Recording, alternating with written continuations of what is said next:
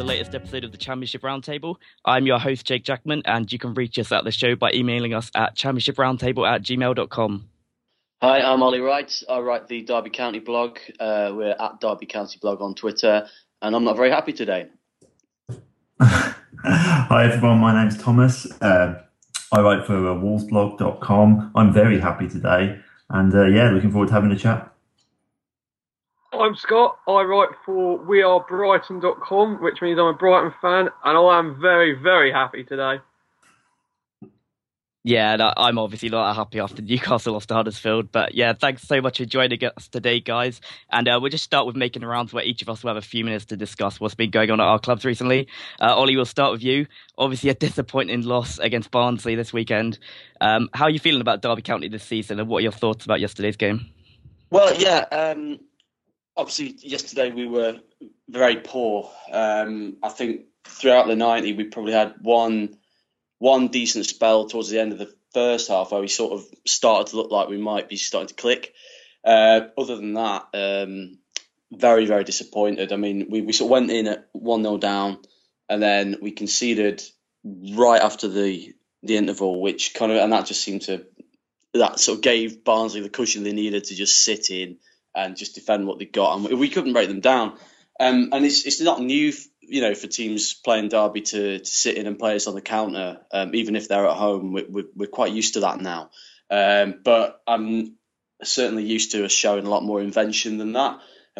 So it felt like a real step backwards. One of the main talking points for Derby fans this season has been the fact that Pearson has changed the starting formation. So obviously, as a Newcastle fan, Jake, you probably won't have been watching the Championship too much, but the other guys will know that Derby have played almost every single game of 4-3-3 for like the last 3 seasons now, with Chris Martin as the point of the attack. And Pearson's come straight in and changed that to a more of a sort of 4-4-1-1 sort of shape, with Darren Bent up front, Tom Ince playing behind him, and then Nick Blackman playing on the wing.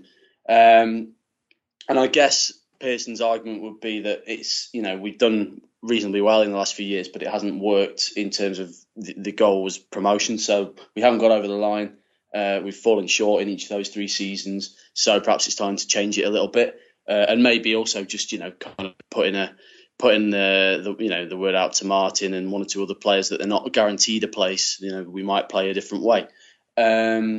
So very disappointing on Saturday. The first game of the season, we played Brighton. I'm sure that Scott will have a few words to say about that game as well. I thought we played reasonably well. It was the opening day to play Brighton was a really tough assignment, I thought. So I was pleased that we sort of gave a reasonable account of ourselves and got a point.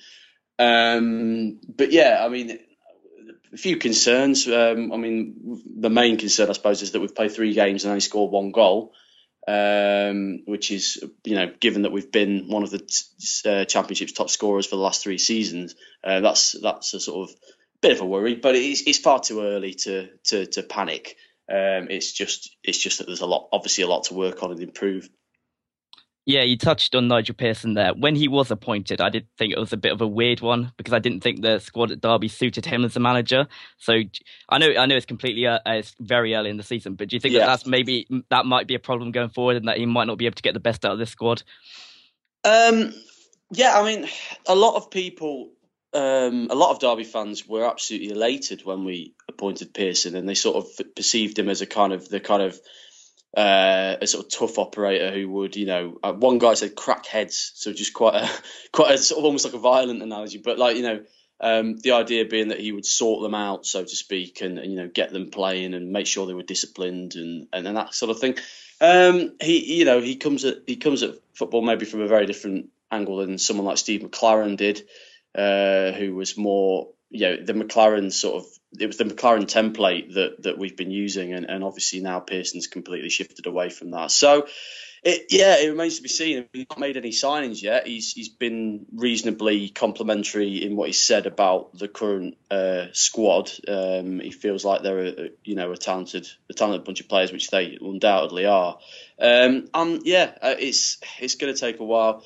I would be shocked if Chris Martin didn't start again on Tuesday, given that we've sort of struggled to string much together in terms of creating clear-cut chances.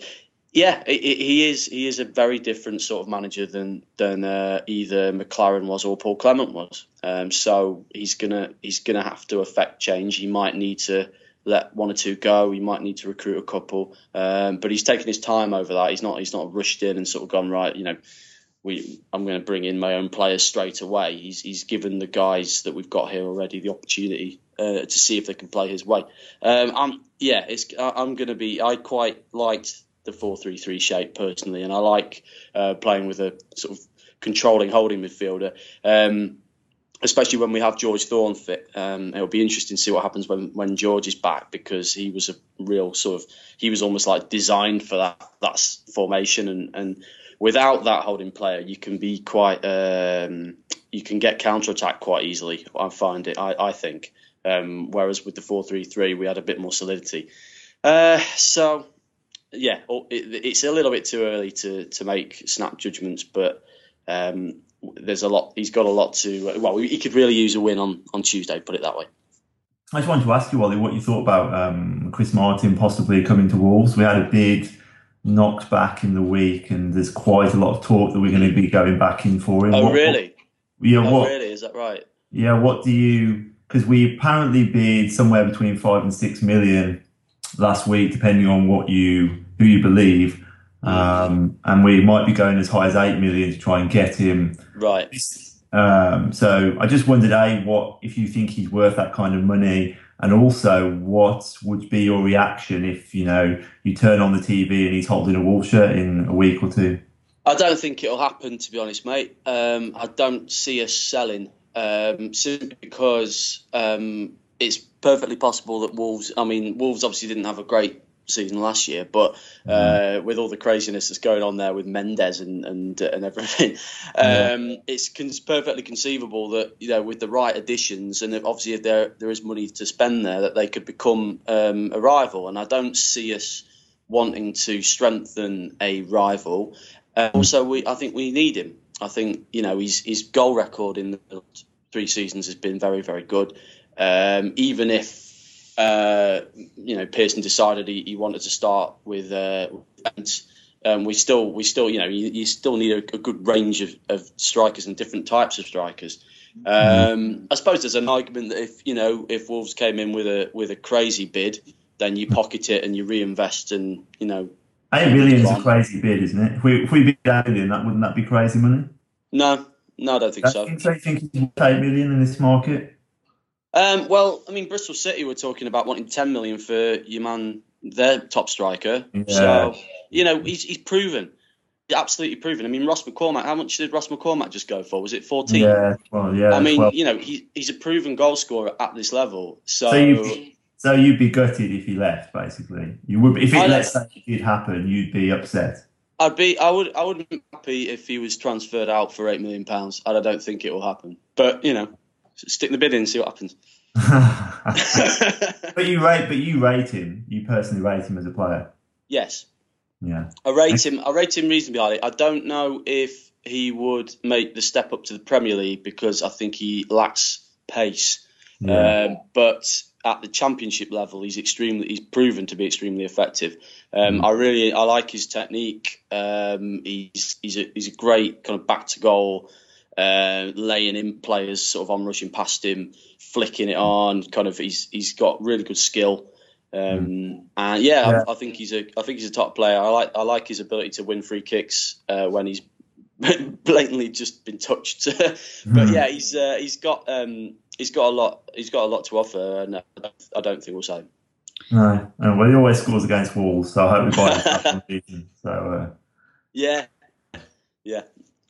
And Scott, we'll just move on to Brighton now. Obviously, you came very close to promotion last year, and you got a good win on Friday night over Nottingham Forest. Just talk us through your thoughts on Brighton this season. Do you think they're going to be up there again? I think it's going to be a lot more difficult this year. Looking at it, you'd expect Newcastle to be up there. I know it's not been a great start, but they should be up there by the end of the season. The team's coming down. Norwich have just basically got the same squad, so they'll be well organised. They're always good at this level. And we've lost a little bit of that surprise element. I mean, last season, if you asked a Brighton fan and they said, we'll, be, 2 goals away from automatic promotion, you would have thought, Christ, I need sectioning because we were so bad the season before.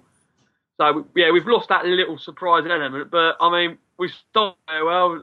Friday night was superb. And as long as we don't sell anyone, especially Anthony Knockaert, I mean, if he goes, we might be in a bit of trouble.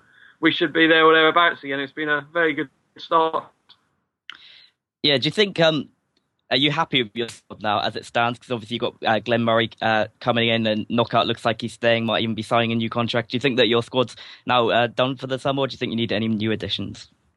I think we could do with a centre-back, because at the minute we're having to play Bruno there, and he is a right-back, which, although he's done very well at Derby, and he did very well on Friday night, that is a potential disaster waiting to happen. But other than that, if we stick with what we've got, I think the important thing is not to sell, and that's what the club have learnt their lessons before, because whenever we've got in a sort of position to push towards the playoffs, we've then gone and sold the family silver and bought in second-rate replacements, which explains why it all went wrong a few seasons ago. But this time they've turned down bids for Dale Stephens. Obviously the Knockaert bid from Newcastle was rejected. So hopefully just keep everyone together and it could be a very good year. Yeah. And Thomas, we'll just move on to you now. A lot has changed at Wolves this summer. Obviously, new owners, new manager, a lot of new players. What are your views on what's been happening, and are you confident for the season? Well, it's a difficult question to answer, if I'm being entirely honest. It's completely, obviously, bonkers. We went through the whole summer, nothing happening. You thought, is this real? Because we ended last season with a completely ripped apart squad, boring the pants off everyone. Nothing was happening. All of a sudden, overnight, we're bought out by this billionaire Chinese conglomerate. The manager's gone, the chairman, the CEO, they wiped out the whole back room. They've started bringing in players from Benfica. We're linked with every player under the sun. We appoint Walter Zenga, which is probably the most left field management recruitment you'll see this season or any of the next seasons in the Championship. And yeah, it's just gone completely bonkers. I think what's been quite good the last few weeks is things have settled down a bit since the football's actually started, and the results have been pretty good. We were 2-0 down away at Rotherham after about 25 minutes. I was there and I was, head in hands. Oh, what's going on here? This is going to be disastrous. We've got, dodgy owners and dodgy manager, and it's just going to be back to like it was when we had Sol back as manager, and we're going to be down the bottom and struggling. But then, like a light switch, suddenly we got back to 2-2, and we should have won that game. And then we won in the League Cup, and then we beat Reading without breaking sweat yesterday. And the new players that have come in, we've had Bod Varsson, Icelandic forward, who was part of the team that beat England in the Euros, and he looks an absolute top quality Championship centre forward, big and strong, kind of how Ollie was talking about Chris Martin. Purpose built for the Championship. He scored at Rotherham, and he looks a brilliant acquisition. We've had Teixeira signed from Benfica on loan for the season, and apparently a lot of Benfica fans are surprised that we've been able to get him. And he looks a wonderful technician, and we're continually linked with lots of other players. We've got money to spend. That bid did go in for Chris Martin. That's not paper talk. That actually did happen. So I think these guys are serious about spending money and adding to the team, and we do need that because we've regressed badly over the last year and a half. But every result between now and the end of August, I kind of see as a bonus, because I'm just hoping that we'll get these 3 to 4 new bodies in that will supplement what we have and turn us in from mid-table, plodders up to hopefully challenging the top 6. But it's a tough league, so I have absolutely no expectations about what might or might not happen, if I'm being honest.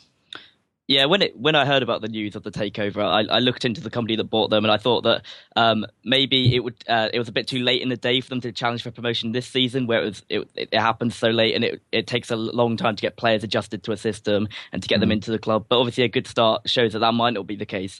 Do you have any concerns about Jorge Mendes' role at the club, because he's apparently had quite influential over transfers and things? Yeah, well, I mean, I don't know really, because it could be brilliant and it could be awful. Because part of me, when we signed these, we got these three players from Benfica, and they've all been playing for Benfica B, and it kind of felt like they're George Mendes clients, and he was just looking for somewhere to park them, and you were thinking this has got disaster written all over it. But actually, they look like good players, so that changes your perspective on it immediately. And when they're playing well, you think actually we've got access to players that probably a lot of championship teams might not actually be able to get. And that's quite good. And we're linked with a player, Talisca, who has been in the Benfica first team, and he's looking for a move to England. And there's rumours that might be happening before the end of the transfer window. He's a player Liverpool and Chelsea wanted, to put it into context. There seems to be a lot of heat around that story, like it might happen. So it's quite exciting to think that being linked with someone like Mendes, if we get the benefits, then that could be very exciting. So at the moment, I'd say I'm leaning more towards being excited than worried. But again, you've just got to see what actually pans out. But certainly the players that have come in, Bodvarsson up front and Teixeira, and Costa as well, the winger who's only played a few minutes here and there. They all look like decent players, and we've got a lot of workhorses in our team from last season. And what we needed was a few better technicians and attacking players. And I think we've got them now. So I'm feeling more optimistic than I was probably 2 weeks ago. Yeah, the Talisca deal is a very interesting one because it looks like it could be up for upwards of £20 million, which would just be crazy for a championship club. Even Newcastle aren't spending that sort of money, so that would be a huge deal if it did go through. I'll just touch on Newcastle though now, even though I'd rather not. Obviously, we've lost our first two games, and it's not looking good. Despite all the pre-season optimism that was at the club. Saturday against Huddersfield, I was slightly worried about the game because I thought they played counter-attack and they've got a good manager in Wagner, and I thought that they would cause us a lot of problems, and they did. It happened exactly how I feared it would happen. We had most of the ball. I think we had over 58% possession, and we just couldn't break them down. It was really, really disappointing. Mohamed Diame came in. He made his debut. He didn't do much. Shelby came in. He again didn't do much. And it was just exactly like it was against Fulham. We couldn't break them down. We had to rely on a penalty to get our goal, and even then we missed that to try and make that even harder for ourselves. And then we were pushing on for the winner, and they went and got it. So, yeah, it was massively disappointing. And there is just a lot of problems at Newcastle at the moment. Right now, we don't look like promotion contenders. There's too many sort of weak links in our first 11. We have Vernon Anita playing at right wing, and he is not a right winger. That is exactly why we were going in for Knockaert earlier in the window, because that's a massive gap in our team. And without a proper right winger, I think we're going to struggle to break teams down, and that's been the case. Another problem in our team is that Jamal Lascelles, we've given him the captaincy, which at the time I was all for, but since then he's made two big mistakes in our first two matches. And the problem with giving him the armband is he is now undroppable, seemingly. So that is a problem going forwards, because he's a great leader. He's done a lot for the club off the field, but if he's not performing on the pitch, he shouldn't have the captaincy. He should be on the bench. We should give it to someone who will perform on a week in, week out basis. I think we will strengthen still. I think Brendan Galloway is supposed to be coming in at left back from Everton this week, so that would be good because Paul Dummett is a weak link. We've been linked with Forestieri, who didn't travel to Norwich at the weekend. I don't see that deal happening. I think it's a bit like the Knockaert deal where they are a promotion rival as well and they won't want to sell to us. And there's no need for them to sell. Even if he's refusing to play, they can sort that out. I don't know why I'd want to leave Sheffield Wednesday. He's got a very good thing going on over there. So I think it's early doors. I think we're getting used to the league, but on Wednesday we need to beat Reading. Otherwise it is going to be panic stations. And people might even start turning on Benitez, which is crazy. But the Newcastle fans are quite fickle, and if it's not going well, if we lose our first three games, then it could get to panic stations. But I'll just move into the topics for today. I just want to know what your guys' thoughts are on the competition over the first 2 weeks. Have any teams surprised you at all, or is it exactly how you expected it to go down? I think when you look at the teams, it's still obviously very early, but you look at the teams who've got 2 wins. And you look at the teams who have got 2 defeats, and then you sort of make your conclusions for that. I'm quite surprised Bristol City have had a good start, Then their fixtures have been quite favourable. And I just wonder, they look like a team who are having a go now off the field, bringing in some players. They've got a lad on loan from Chelsea. I think they look quite good. But I think Wolves have sampled some of the lesser teams who I think might have a poor season. I don't think Rotherham are very good. They somehow got 2-0 up against us after a quick start, but that was a headed goal from a set piece and a long ranger. And they looked poor as the game went on for me. I think they'll be at the bottom, which isn't obviously a surprise, but I think they'll struggle. They got tonked by Villa yesterday. And then Reading yesterday, I mean, Reading were very poor. And I look at Reading and how they tried to play yesterday at Molineux, play out from the back. And they patently don't have the players to do that. And it just reminds me of when Wolves got Stoller Solbakken in and they tried to play that way and it just didn't work. Ended in disaster. So, so I think down the bottom, I think it'll be the teams you think. I think it'll be Burton and Rotherham. I think both of those teams will struggle. And at the top, I still think it'll be the usual suspects, but then maybe Bristol City, I think could be a dark horse. I really think Huddersfield could have a very surprising season. We played them at the end of not really the end of last season. I think it was like February time at the Amex.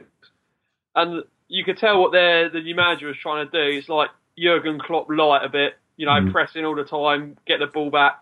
And bearing in mind, he'd come in and he was using the old players for that. They still look pretty good. And he had a summer to bring in his own men, sort himself out, get him used to the way he wants to play. And they've obviously made a flying start to things. Yeah, they have as well. They've completely overhauled their squad over the summer, haven't they? Yeah, I think they've largely gone for sort of German players, which obviously is probably the best way to work that sort of system, because there's not really any other team in the division who plays like that. I don't think, pressing so high and running around like that. Yeah. I think can they sustain it over a season though? That's the kind of thing with a team like that who are playing kind of experimental way. They tend to fade because, I mean, Wolves, as I keep going back to when we had Solbakken as manager, he tried to play a sort of continental way. And it worked in the early months, and then we petered out, and then we couldn't get a result for the rest of the season. We got relegated. So I completely agree that they look a good outfit right now, but I just wonder whether they'll be able to sustain what they're doing. But yeah, definitely want to keep an eye on. I do think that you're quite right as well about Bristol City, because remember when they came up, they were trying to chuck money at it, spend loads of money, but obviously players from the top end of the Championship don't really want to drop down to a newly promoted team because you just never know how it's going to go. Whereas now they've got a season under their belts, they've sort of sorted themselves out once Cottrell went, and it's obviously a club on the up with all the redevelopment going on there as well, so they might be another one of the old dark horses. Yeah, I think what I've noticed about the division over the first few weeks is that there's so many different styles in the league, which wasn't the case when we were in the league 6 or 7 years ago. You've got, Wagner at Huddersfield, who plays the sort of Jurgen Klopp type of football. You've got Mick McCarthy, who is just a traditional Championship manager. You know exactly what you're going to get when you play Ipswich. And then you've got sort of like managers who've managed at the very top, sort of like Benitez and Di Matteo, and they're going to bring sort of a Premier League sort of style to the league. And I think we found that out in the early couple of games, that the Premier League style that we're playing is what we were playing when we were trying to avoid relegation in the Premier League. So now we're expected to win games. It's not working in the Championship. We just can't break those teams down. And I think the different styles sort of make the Championship so interesting this year. And it's something I haven't really realised over the last few years. That's maybe because I wasn't in the league and I wasn't really following it as closely. I think the good points of Bristol City and Huddersfield. I think they're two teams that could be in the running for a playoff spot. It's very early, but Bristol City have made some good signings. They've got Tomlin, Tammy Abraham, who they've got on loan from Chelsea, looks a very good player. And I just like the recruitment they're doing. And I think Lee Johnson is a manager on the up, and he's somebody who could go sort of like become the next Eddie Howe, sort of going up into the Premier League and sort of overachieving. I think he's sort of in that sort of at that standard. He's a very exciting coach, so I think they could surprise a few this season. Ollie, do you have any views on the competition this season? Has anyone surprised you? Are you confident about Derby, finishing the top six? I thought, I really liked. I thought you guys' analysis was really good. There's a few points I probably would make. No one mentioned Villa, or I don't think so. A lot of people in the sort of pre-season obviously was sort of, taking the mickey out of Villa, really, because where it turned out for them last season. And a lot of people were saying to me anyway, they could even go down again. But I don't see that at all. I think that's the parachute payment system is kind of partly set up to prevent things like that from happening anyway. And since they sort of brought in Chester as well as the other centre back as well from Bournemouth, so they've not fallen into what I call the Fulham trap of just spending a load of money on Ross McCormack but forgetting to buy any defenders. Well, they bought Ross McCormack, but then they also bought some defenders as well. So I think they'll be okay. So they could, although people were telling me they thought they'd be struggling, I think they'll probably be towards the top where they should be on their economic kind of status. And then on the other end, obviously Blackburn have been pretty farcical so far. I did a pre-season sort of predictions post. I'm sure you guys probably did the same, and I predicted they struggle. But wow! At this rate, he's going to be sacked before the end of the window, isn't he? Rather than they normally say, "Oh, he'll be sacked by Christmas," but I don't even know if he's going to make it until September at this rate. So they look like they're really struggling. Yeah, I think that's some good points on Villa. I think the only problem I have with Villa is their new owner. I think he could be a potential sort of like destructive influence. He seems to be getting too involved, criticising the players on social media and things. I think that could go south very quickly, as we've seen in the past with owners like Chilito and things. I think he could have a destructive influence, but it's a good point. They have recruited very well, and they've been linked with Abel Hernandez from Hull, and if they manage to get him in as well, they'd have a very good strike force. They've got Tommy Alfick at the back, like you said, with Chester. They've got a very good team, so I think they're definitely going to be one that is up there. There's owners seem to be getting more and more colourful, shall we say, as in the modern game. And Dr. Gia is a fine addition to the list of interesting Championship owners. Some of the owners seem to really enjoy the attention of being the status of being the owner of a football club. But I don't want to take the mickey out of Forest too much, but their owner. I don't. Their owner Fawaz Al Hassawi has he sort of, when he came in, he got really into the Twitter, and I think that it's almost like that's a bit of a sort of it's going down the rabbit hole, isn't it? When you start discussing everything you're doing at the club with any of the fans who happen to be on Twitter at whatever time of day, and no matter how many drinks they might have taken, and and our owner had what was generally seen as quite a strange decision last season to fire Paul Clement within 6 months of hiring him, and he was the next, the coming man, or so everybody thought, and then he was gone within 6 months. So, the Championship's it's got lots of subplots, and some of the guys who own the clubs, the custodians of the clubs, are very interesting characters. Just on Forestieri, if I can say, because I know you said that you didn't think he'd move. I think he will. I think he'll probably join Newcastle, but I might be wrong. I just that probably the money that he perceives will be on offer at Newcastle, I would imagine would be much better than what he's on now, and it just seems like he's decided that he wants to chase the money, and I think Newcastle would be wise to take him. He did very, very well last season. I think the way he's behaved is appalling, but money talks these days, and it's obvious that he's decided that the money that he probably would be able to get if he joined Newcastle is tempting enough that he's decided to down tools. It's shocking, but I'm sure Newcastle will take him, and I'm sure that he will do very well there.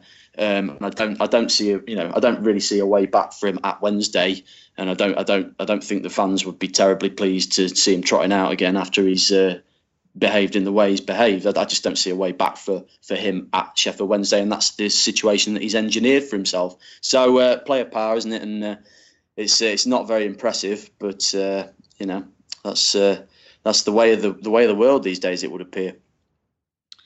Yeah, I don't think he's going to move personally. I think Sheffield Wednesday are going to dig their heels in and sort of keep him at the club, which is going to be interesting to see how they manage to do that, because obviously it could be a problem going forwards. because it could have a negative effect on the rest of the squad. I think we're seeing that at Newcastle at the moment with Musa Sissoko. He was getting booed at the game yesterday. He was in the stands and there was chants being directed at him, and it's not a healthy atmosphere to have. So we see how Wednesday deal with that. The Newcastle interest in itself, I'm not sure how concrete it is. There's a lot of sort of Sheffield journalists tweeting about 12 million bids, but we haven't decided whether to take him or not yet. You don't know who to believe in the transfer window, what is going on. But if Newcastle are interested, I can definitely see why he wants to move, because obviously the money, and although we started badly, we're going to be in the promotion picture come the end of the season. I'd imagine. I can't see us finishing out the top six at least. So, I can see why I'd want the move. For Newcastle as a team, I don't know where exactly he'd fit in, because we've got a lot of small strikers at the moment, and I think our problem at the moment is we've got a lot of small attackers, and we're playing long ball and we're trying to get in behind defences. But we need to go into the market for a target man sort of striker to cover for when Alexander Mitrovic is out, which is probably going to be often because he gets sent off all the time, and he's currently sort of out because of a 4-match suspension. So we need a taller striker. But if we do get Forestieri, I know I would take it. He'd guarantee goals. He's a very good player. So that is definitely one that I'd want to happen. But I'm not as convinced as you that he's definitely going to come to Newcastle. I'm not that convinced yet. This is Paige, the co-host of Giggly Squad, and I want to tell you about a company that I've been loving, Olive & June. Olive & June gives you everything that you need for a salon-quality manicure in one box. And if you break it down, it really comes out to $2 a manicure, which is absolutely insane. It's also so easy to get salon-worthy nails at home with Olive & June. The difference between how your nails used to look when you did them yourself and now with the Mani system is a complete game changer. The best thing about Olive & June, too, is it's a quick dry. Dries in about 1 minute, lasts for 5 days, and full coverage in up to 1 to 2 coats. Visit oliveandjune.com/perfectmani20 for 20% off your first system. That's oliveandjune.com/perfectmani20 for 20% off your first system.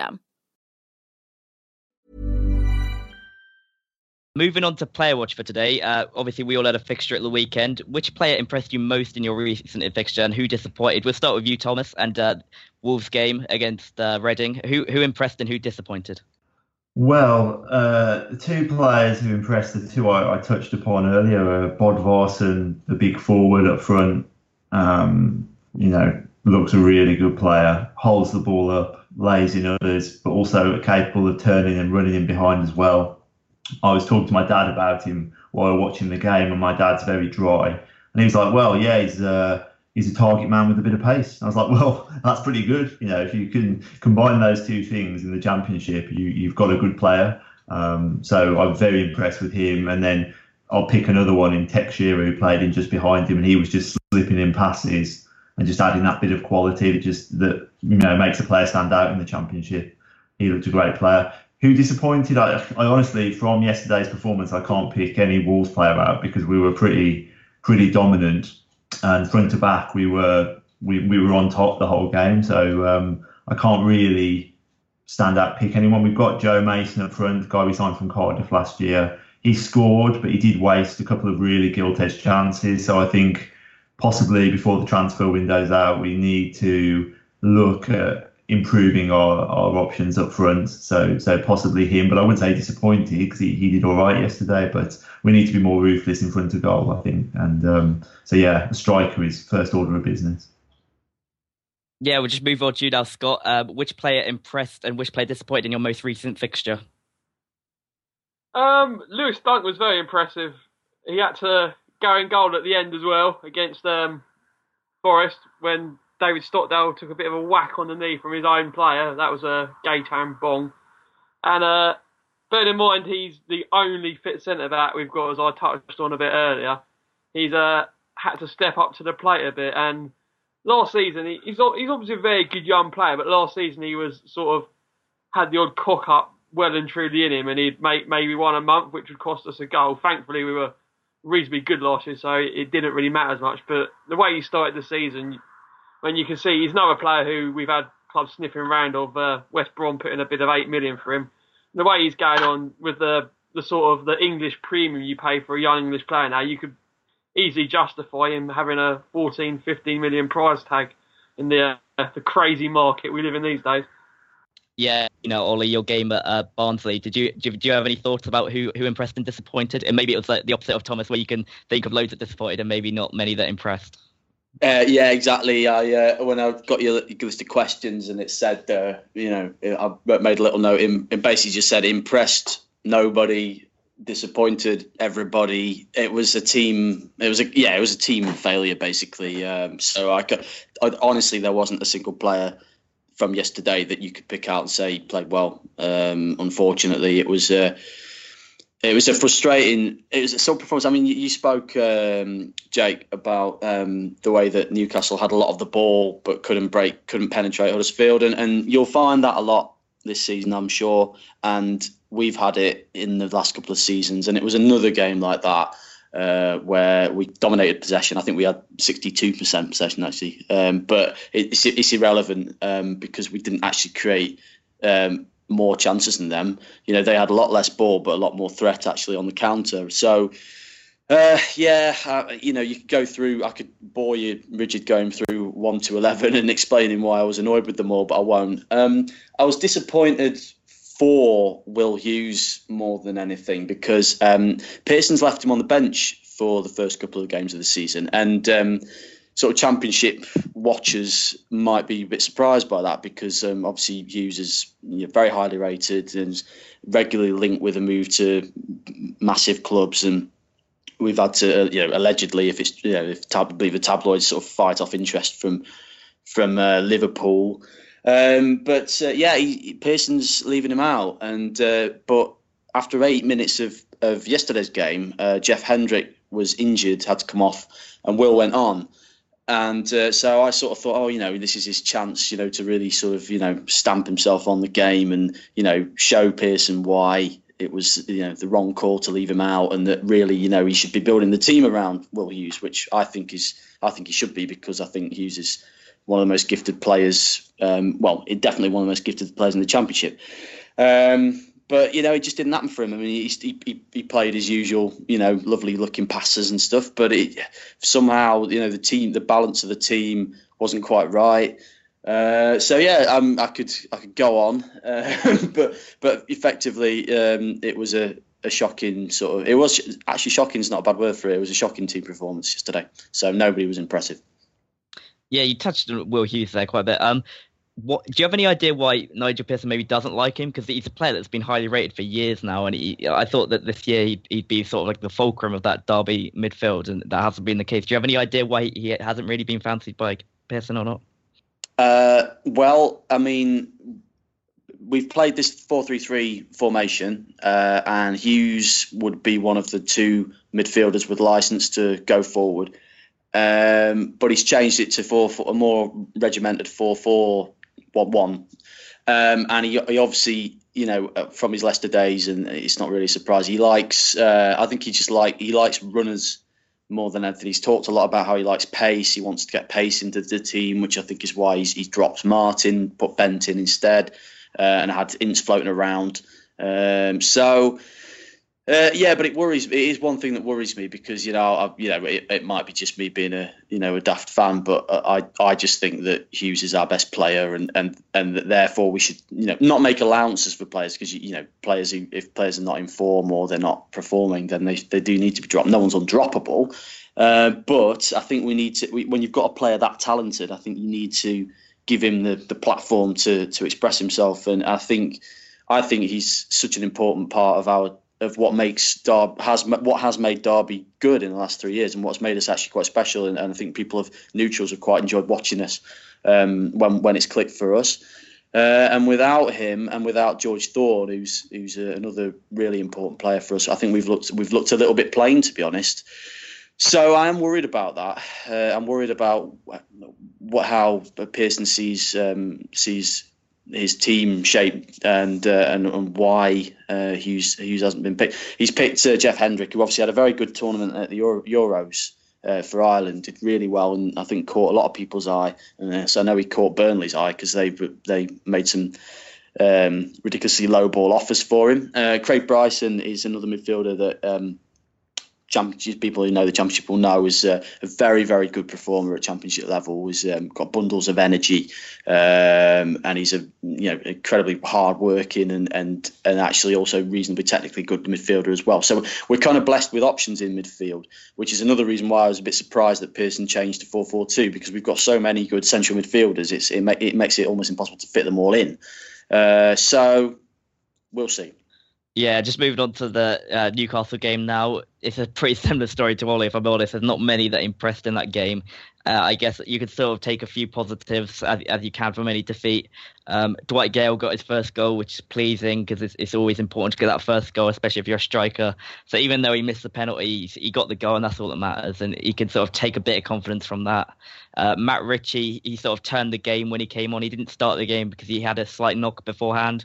And when he came on at half time, we just became a lot more threatening, attacking, and we were dominating the game more. We were creating more sort of gilt-edged chances, and that is what we need to do in the next few games. So I think hopefully his knock isn't too serious, so that he can come straight back into the starting 11 for the next game. Because I think he's going to be a very good player this year.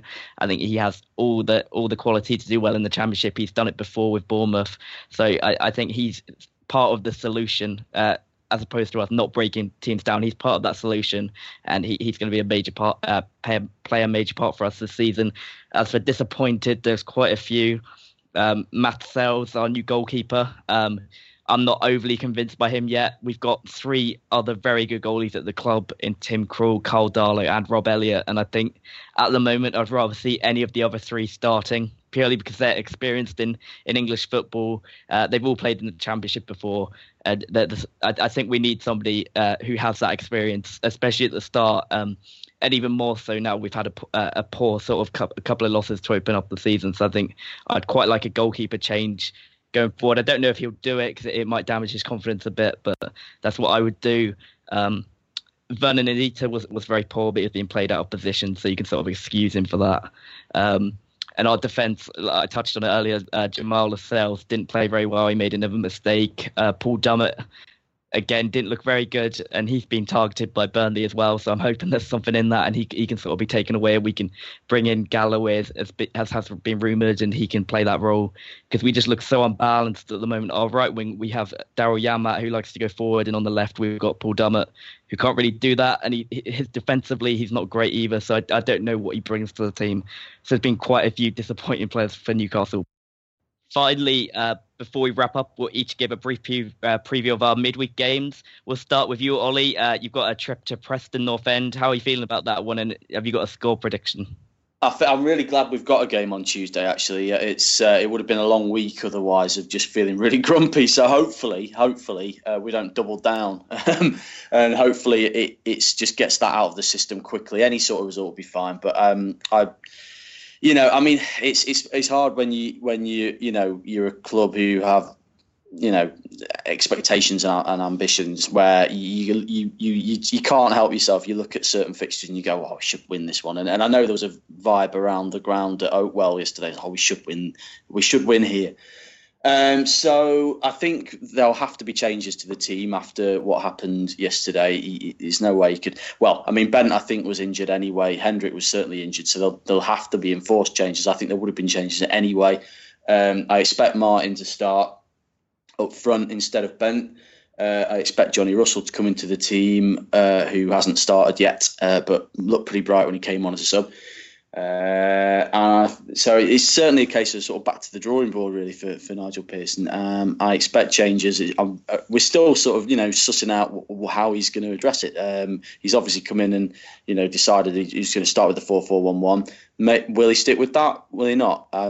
I've got a feeling he probably will, but hopefully he'll be able to sort of shuffle the personnel a bit and find an 11 that works. So I'll go for a 1-0 derby. Horrible, nasty, scrappy, miserable game, but just win, and that's all that matters really, and get this season started. Yeah, next up we'll come to you, Thomas. Wolves have got a home game against Ipswich. How are you feeling about this one, and do you think you're going to win? Well, I feel optimistic after Saturday because we wiped the floor with a Reading team who just didn't look at the races. So off the back of that, I feel confident. But then it's Mick McCarthy rolling into town, a manager we know well, of course, and we know how Mick McCarthy likes to set his teams up. And I expect what you would expect from Ipswich on Tuesday, which is to come and dig in, be very compact, very difficult to beat. And that's kind of how we played against Reading. But we were very effective with the ball as well. So we're going to be fighting fire with fire. I don't think it's going to be a game for the purists, but I think we've got enough to stand toe to toe with them.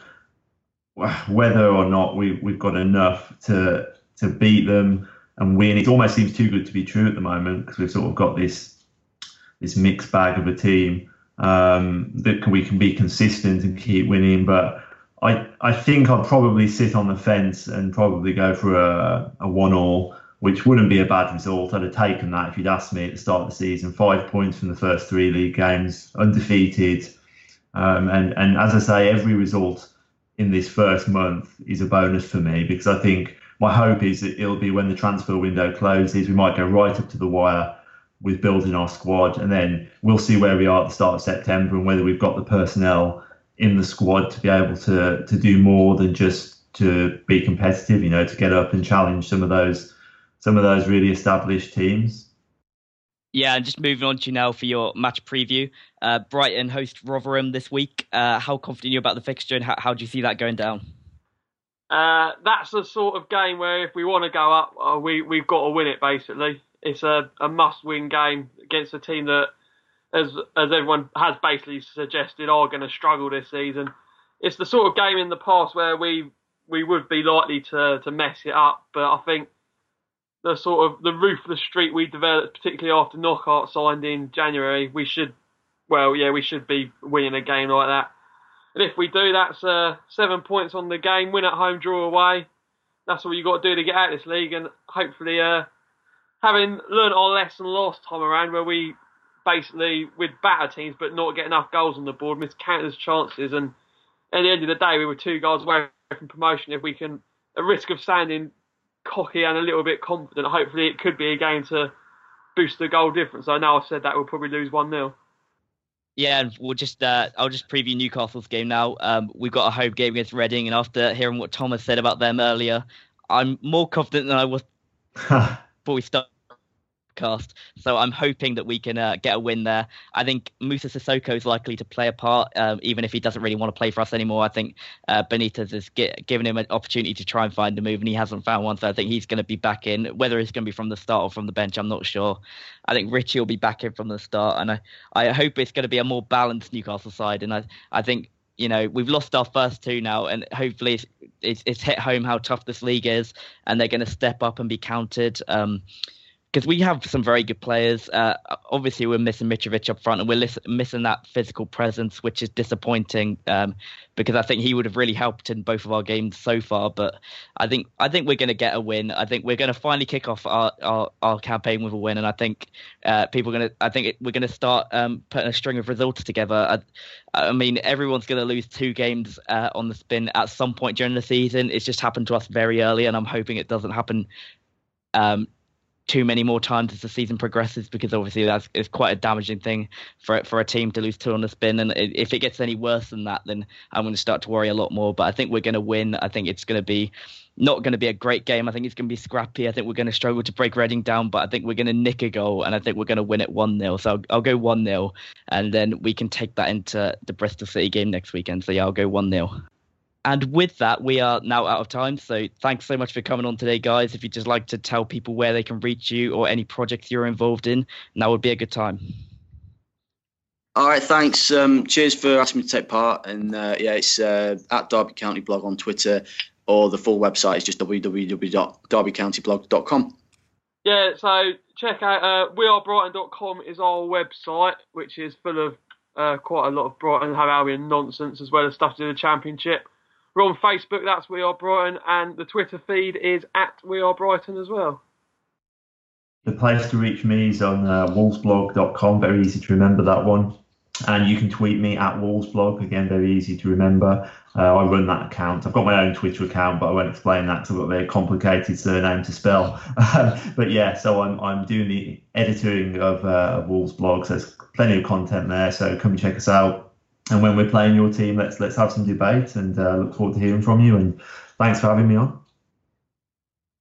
Yeah, you could get me on Twitter at Jake Jackman with 2 N's, and I write for loads of sites. I write for EPL Index, The Boot Room, Newcastle 360, Total Dutch Football. Literally all I do is write. So if you follow me over there, I'll plug anything that I do.